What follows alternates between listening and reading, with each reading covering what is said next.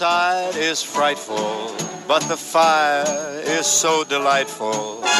Since we've no place to go, let it snow, let it snow, let it snow. It doesn't show signs of stopping, and I brought some corn for popping. The lights are turned down low. Let it snow, let it snow, let it snow. When we finally kiss goodnight, how I'll hate going out in the storm. But if you'll really hold me tight, all the way home I'll be warm. The fire is slowly dying, and my dear, we're still goodbying. As long as you love me so, let it snow, let it snow, let it snow.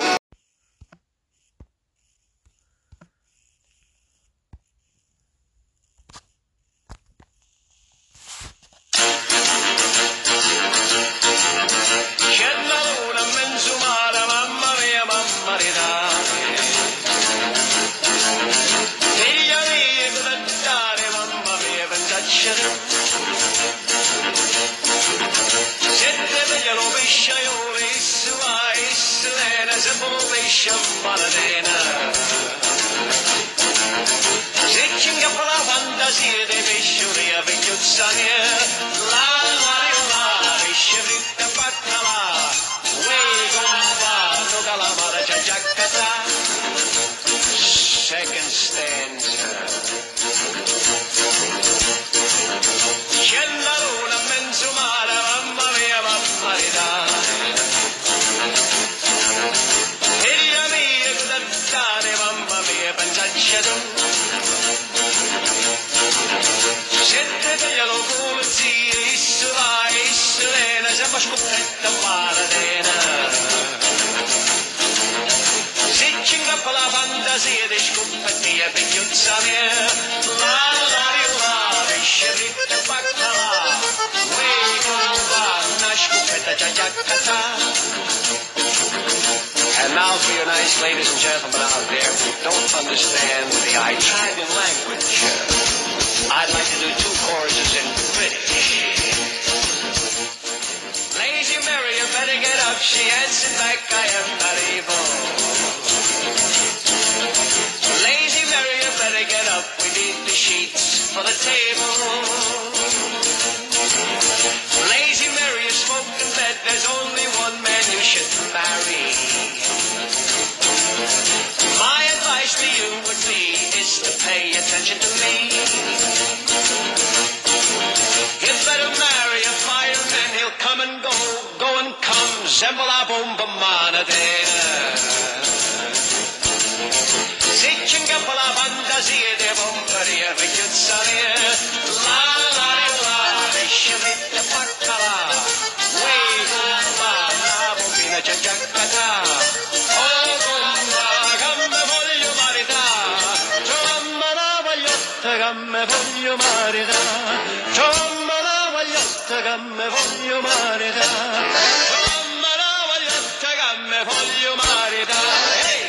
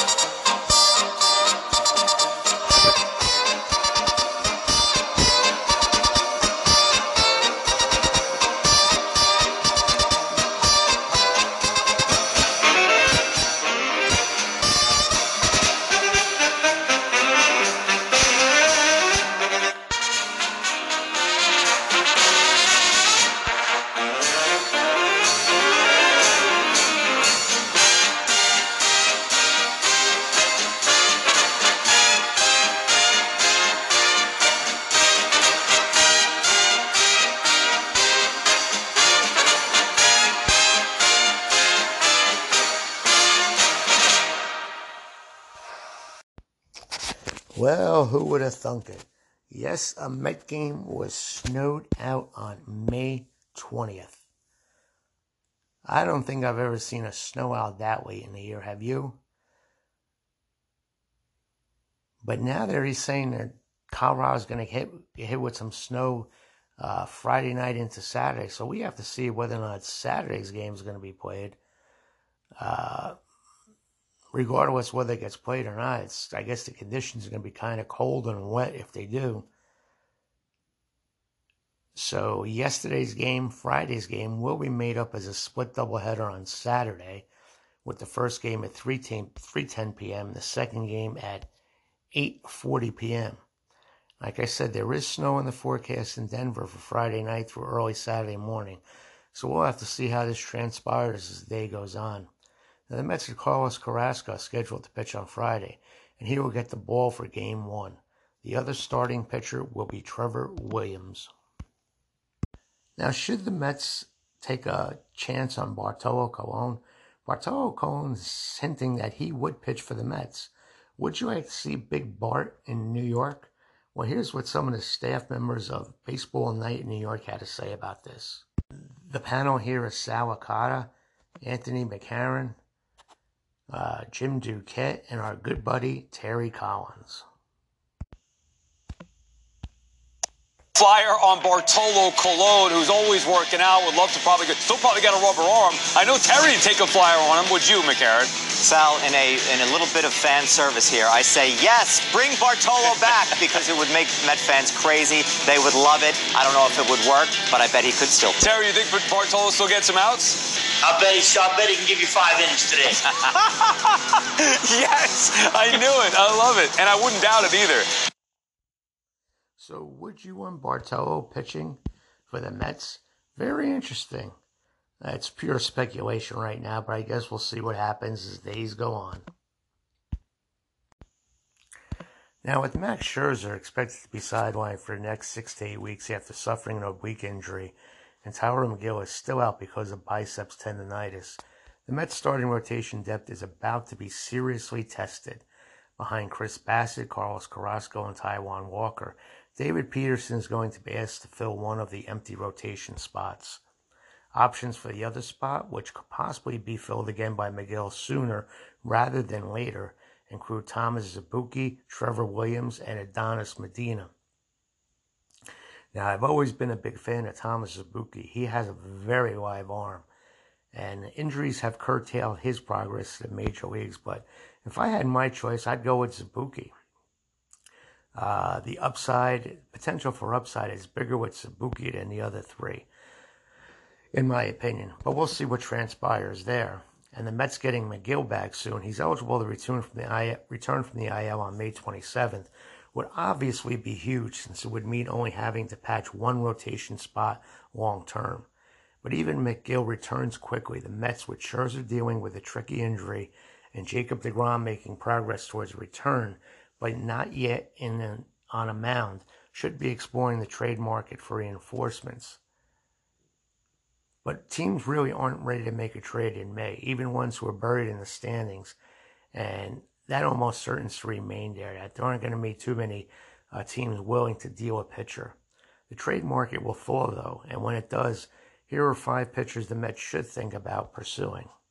Number 1, Frankie Montas. It's wild that Montas is still on the Oakland A's, who with their actions this season totally announced that they were entering a rebuild and had little interest in attempting to contend this season.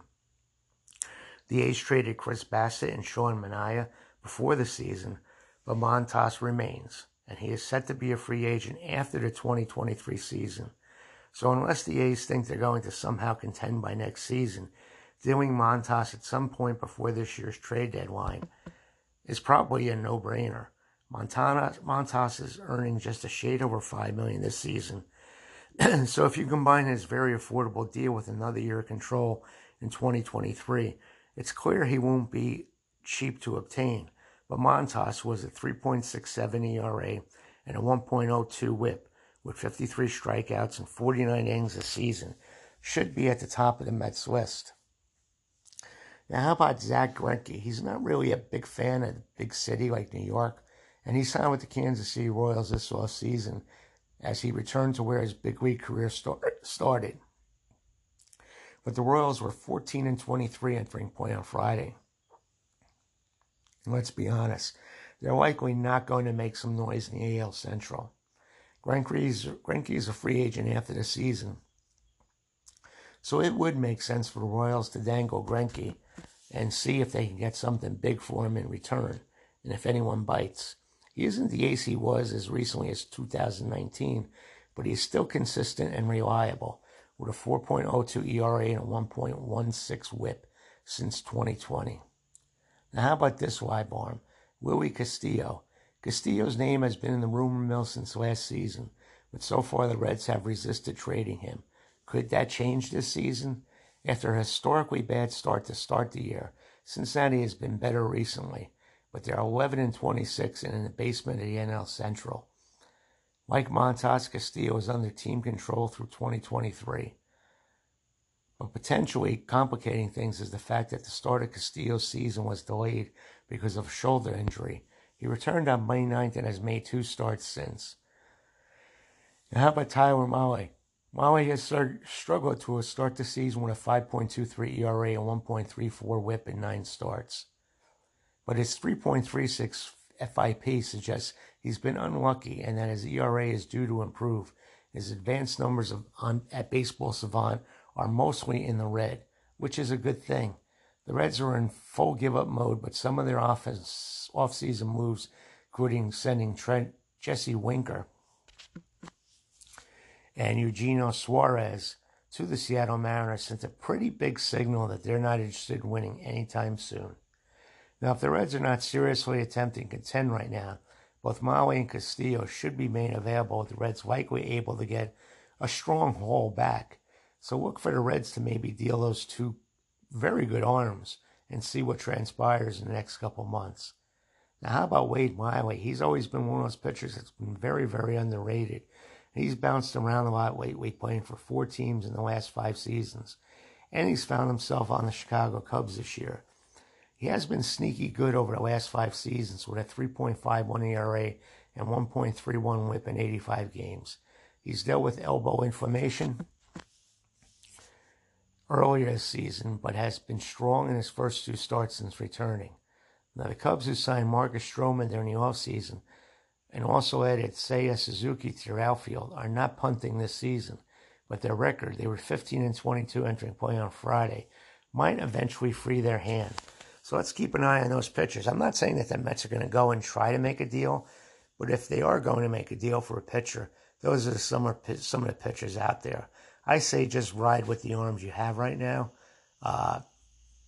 They're in the major leagues and they're pitchers because they're good for a reason, and they're in the organization because you believe in them. So give them that shot and keep an eye out for Zabuki. Now with the Mets snow out yesterday and the fact that 40 games were basically at the quarter point of the season, it's probably a good time to start giving out some grades on the Mets. To this point, they have been solid or better in the most important areas, and that has resulted in their top spot in the NL East. Now, along the way, the Mets have really shown a good display of hitting it in every game that they're in, and never being out, always fighting to the last strike. And they've already pulled off a handful of memorable late-inning comebacks.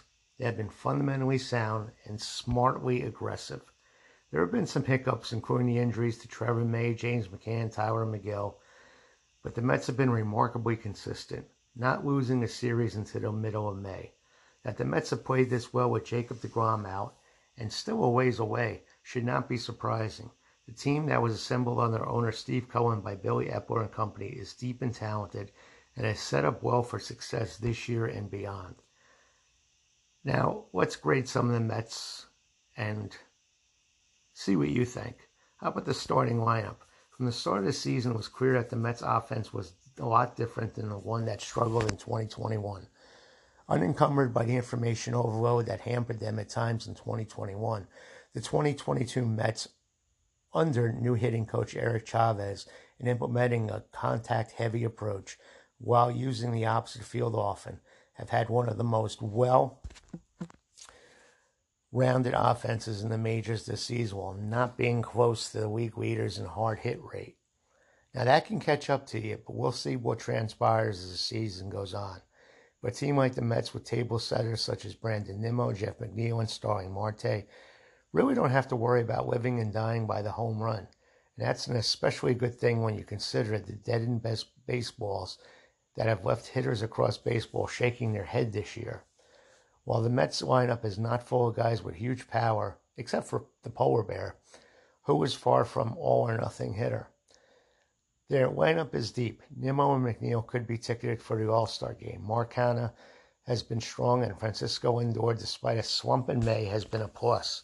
Eduardo Escobar has gotten off to a rocky start, but has started to come around lately.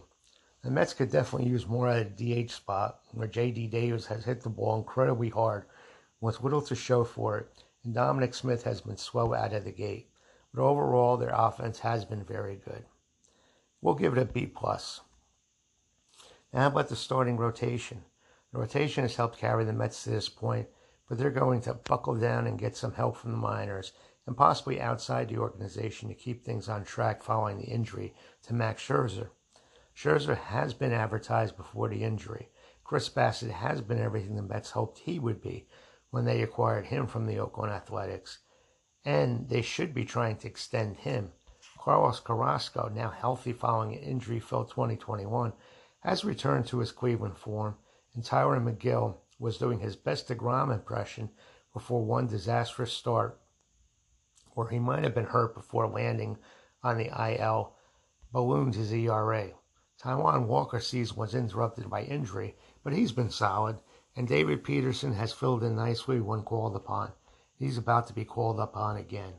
But the Mets' starting pitching depth is starting to get very thin, meaning they will likely soon have to rely on starts from pitchers including Trevor Williams and Thomas Zabuki. Depending on how long McGill and Scherzer are out and on how their fill-ins perform, the Mets might have to turn to their trade market sooner rather than later to bolster the rotation. That could be easier said than done with teams not yet in sell mode. As for DeGrom, he could be on track to return in July, which obviously would be enormous. So we'll give the starting rotation almost an A, an A-. There's always some hiccups and everything, so I can't give them a perfect grade. But they've been as close to perfect as can be. Now, how about the bullpen? The bullpen had a tough start to the season before quickly turning into an asset. Edwin Diaz has been flat-out dominant. Drew Smith has emerged as a very solid late-inning option, and Seth Lugo has been largely very good. Losing Trevor May hurt, but he is expected to be out until the second half of the season. Since the middle of May, Smith has been touched up a bit, and Chasen Shreve, who was tremendous early on, has regressed some, putting even more pressure on Diaz and Lugo and making the late innings without May that much more difficult. Elsewhere in the bullpen, Joey Rodriguez has pitched well after a rough start, and pitchers like Colin Holderman and Adonis Medina and Steven Nagosic have been asked to step up. Even before the loss of May, it was clear the Mets would likely need some outside help or have someone from the minors emerge as a back-end option. And at this point, bolstering the bullpen is arguably the Mets' biggest need. So with all these inconsistencies, even though there's been a lot of bright spots, we'll give that a B-. Now, how about the bench? Two members of the Met bench have stood out so far. Travis Jankowski has provided a spark at the plate on the bases and on the bases in the outfield, and Willie Guillorme has continued to do what he does best, have professional at-bats and play sparkling infield defense. Elsewhere, though, the bench really hasn't been that great. With McCann out, the backup catcher is now Patrick Mazeika, who, despite his home run heroics against the Mariners last weekend, is not going to be relied upon to provide much offense. The biggest key for Mazeika will be getting on the same page as the pitchers. Then there's either Dom Smith or J.D. Davis, with one of them usually in the DH spot. As noted above, Davis has hit the ball well with not much to show for her, while Smith has had a rough ride so far. So we'll give them an average C, I guess. And how about on defense? The Mets have played fundamentally sound baseball, committing just 15 errors. Well, errors are just one small measure of how good a defensive team is. The Mets have been good. They're in the right spots. They're backing up plays. They're executing rundowns, and they're covering ground. In the outfield, Canha and Nimmo have both been worth 2 outs above average, and that is not a dig at Davis or Smith, who both tried their best in left field while playing out of position in recent seasons. But having Canha out there has been a godsend. On the infield, McNeil has been strong. Escobar has been a vacuum at third base, except for some very recent hiccups, and I don't understand what was going on in the last few games with Eduardo. And Alonso has made close to 90% of routine plays that have come his way. He's been good at getting the balls out of the dirt. And how about our manager? We'll give the bench an A. The defense an A. They've saved a lot of games with the D this year, and that's how teams win. Pitching and defense. Offense is a plus if it provides it, but defensive pitching to me have always been a key. You can have great pitching and mediocre defense, and that's not going to be the same as when you have good defense behind it. Just ask Buck Showalter about that, because there is a different feel about the Mets this season. It's a seriousness, a professionalism, a fire that wasn't always present in past seasons. Showalter has been no nonsense and also has had the backs of his players leading the charge at a dugout and glares from inside of it, as the Mets have been drilled by more pitches than any team in baseball. He's gotten everyone involved after having one of his own bench players in the lineup in an effort to keep everyone game ready, and has allowed players to quickly ascend when warranted. One example of that is Smith. Showalter has been terrific as the Mets twice daily face in front of reporters, giving thoughtful, detailed answers, while leaving some of the other things, including big injury updates to Epler. Between the lines, Showalter has been what he's always been, a skilled tactician who will give his team an advantage over the opposing manager most nights. And with Showalter, effort should never go in a slump. And so far for the Mets this year, it hasn't. So way to go, Buck. You have led us to the promised land so far.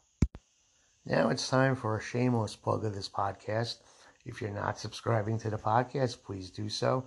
You'll be ordered every day when one is up, and almost every day we do have one up. So please do subscribe. And if you're not a member of the baseball group, New York Mets Baseball Way of Life, you really should join. Great Met people, great content, great conversation, great features every day. So please do join. And if you ever need to reach me by email, I'm at philstan41@gmail.com. Any questions, comments, concerns, whatever's on your mind, please feel free to correspond with me. I will reply. Now today in Met birthdays, we celebrate the happy birthday to Hank Webb, born this date in 1950. As I recall, Hank Webb was the pitcher in that game against the Cardinals that went like 24, 26 innings and threw Aaron pickoff throw, and that's how the Cardinals won the game. I think Big McBride scored the game-winning run. It was a marathon game in September. What year was that? 74, I believe. And then happy birthday to Tom Martin, born this date in 1970. And on this date, Grover Powell passed away, a former Met pitcher, born in 1985. And in the transaction front, on this date in 2006, the Mets released Bartolome Fortunato. And on this date in 2010, the Yankees signed our very own Rene Rivera. So there you have it. Those are your birthdays, the unfortunate death of Grover Powell, and the two transactions on this day. Now, what's going on in the group, you say? Well, I'm glad you're asking. We're going to tell you. We're going to do our Jeopardy and trivia first, like we always do. Today's trivia question is, what Met pitcher holds the team record for most pitches thrown in one game? Lock in your answers. We'll reveal the answers to the trivia and this Jeopardy question at the end of the podcast. The Jeopardy has 2 clues. His career with the Mets was interrupted in 1998 when he was traded to LA Dodgers, but he returned to the Mets about 1 month later in a subsequent trade. Second clue was traded by the Atlanta Braves to the New York Mets in exchange for Paul Byrd on November 25th, 1996. Lock in your answers, and we'll be back to talk about it at the end of the podcast. And now we're going to talk about what's going on in the group itself. We have some great photos if you ever want to check them out today in the group. Tom Seaver signing an autograph for a bunch of eager kids. You'll love this photo. A picture of what the old season ticket used to look like for the field box back in 1962. Remember those little coupons you used to tear the ticket out of the book? That's what this looks like.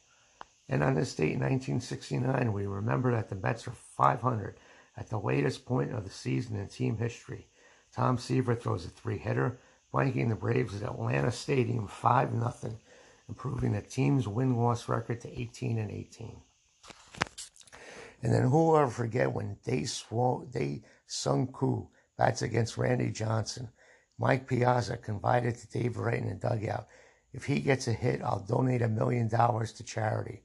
While the Korean native, who was afraid to stand in the batter's box in a previous game, promptly hits a 91-mile-per-hour fastball to the wall in center field for a double, causing the Mets catcher to remark he'll be making a significant donation to a charity over the next 20 years. Now we got a good photo of Joe Torre in the dugout making a phone call. And Joe was a great, great character in Met history. So these are some of the things that we highlight. And we always have Mike Freed with great commentary on every game. Almost every game, pre- and post-game. You want to check him out. So, yeah. The group is a place to go every day to check for your Met daily updates and news, if I do say so myself. Well, that's going to be the end of the podcast here for yet another day. Today we have a doubleheader, a lot of doubleheaders this year. And we have another one today, this one against the Colorado Rockies. Hopefully they get both in. I'm not sure if the weather's going to clear up, what the field conditions are going to be like, but we shall see as the day progresses. But nonetheless, we'll be here to talk all about it tomorrow. So check back tomorrow. And again, thanks for listening. It means the world to me. And let's go Mets.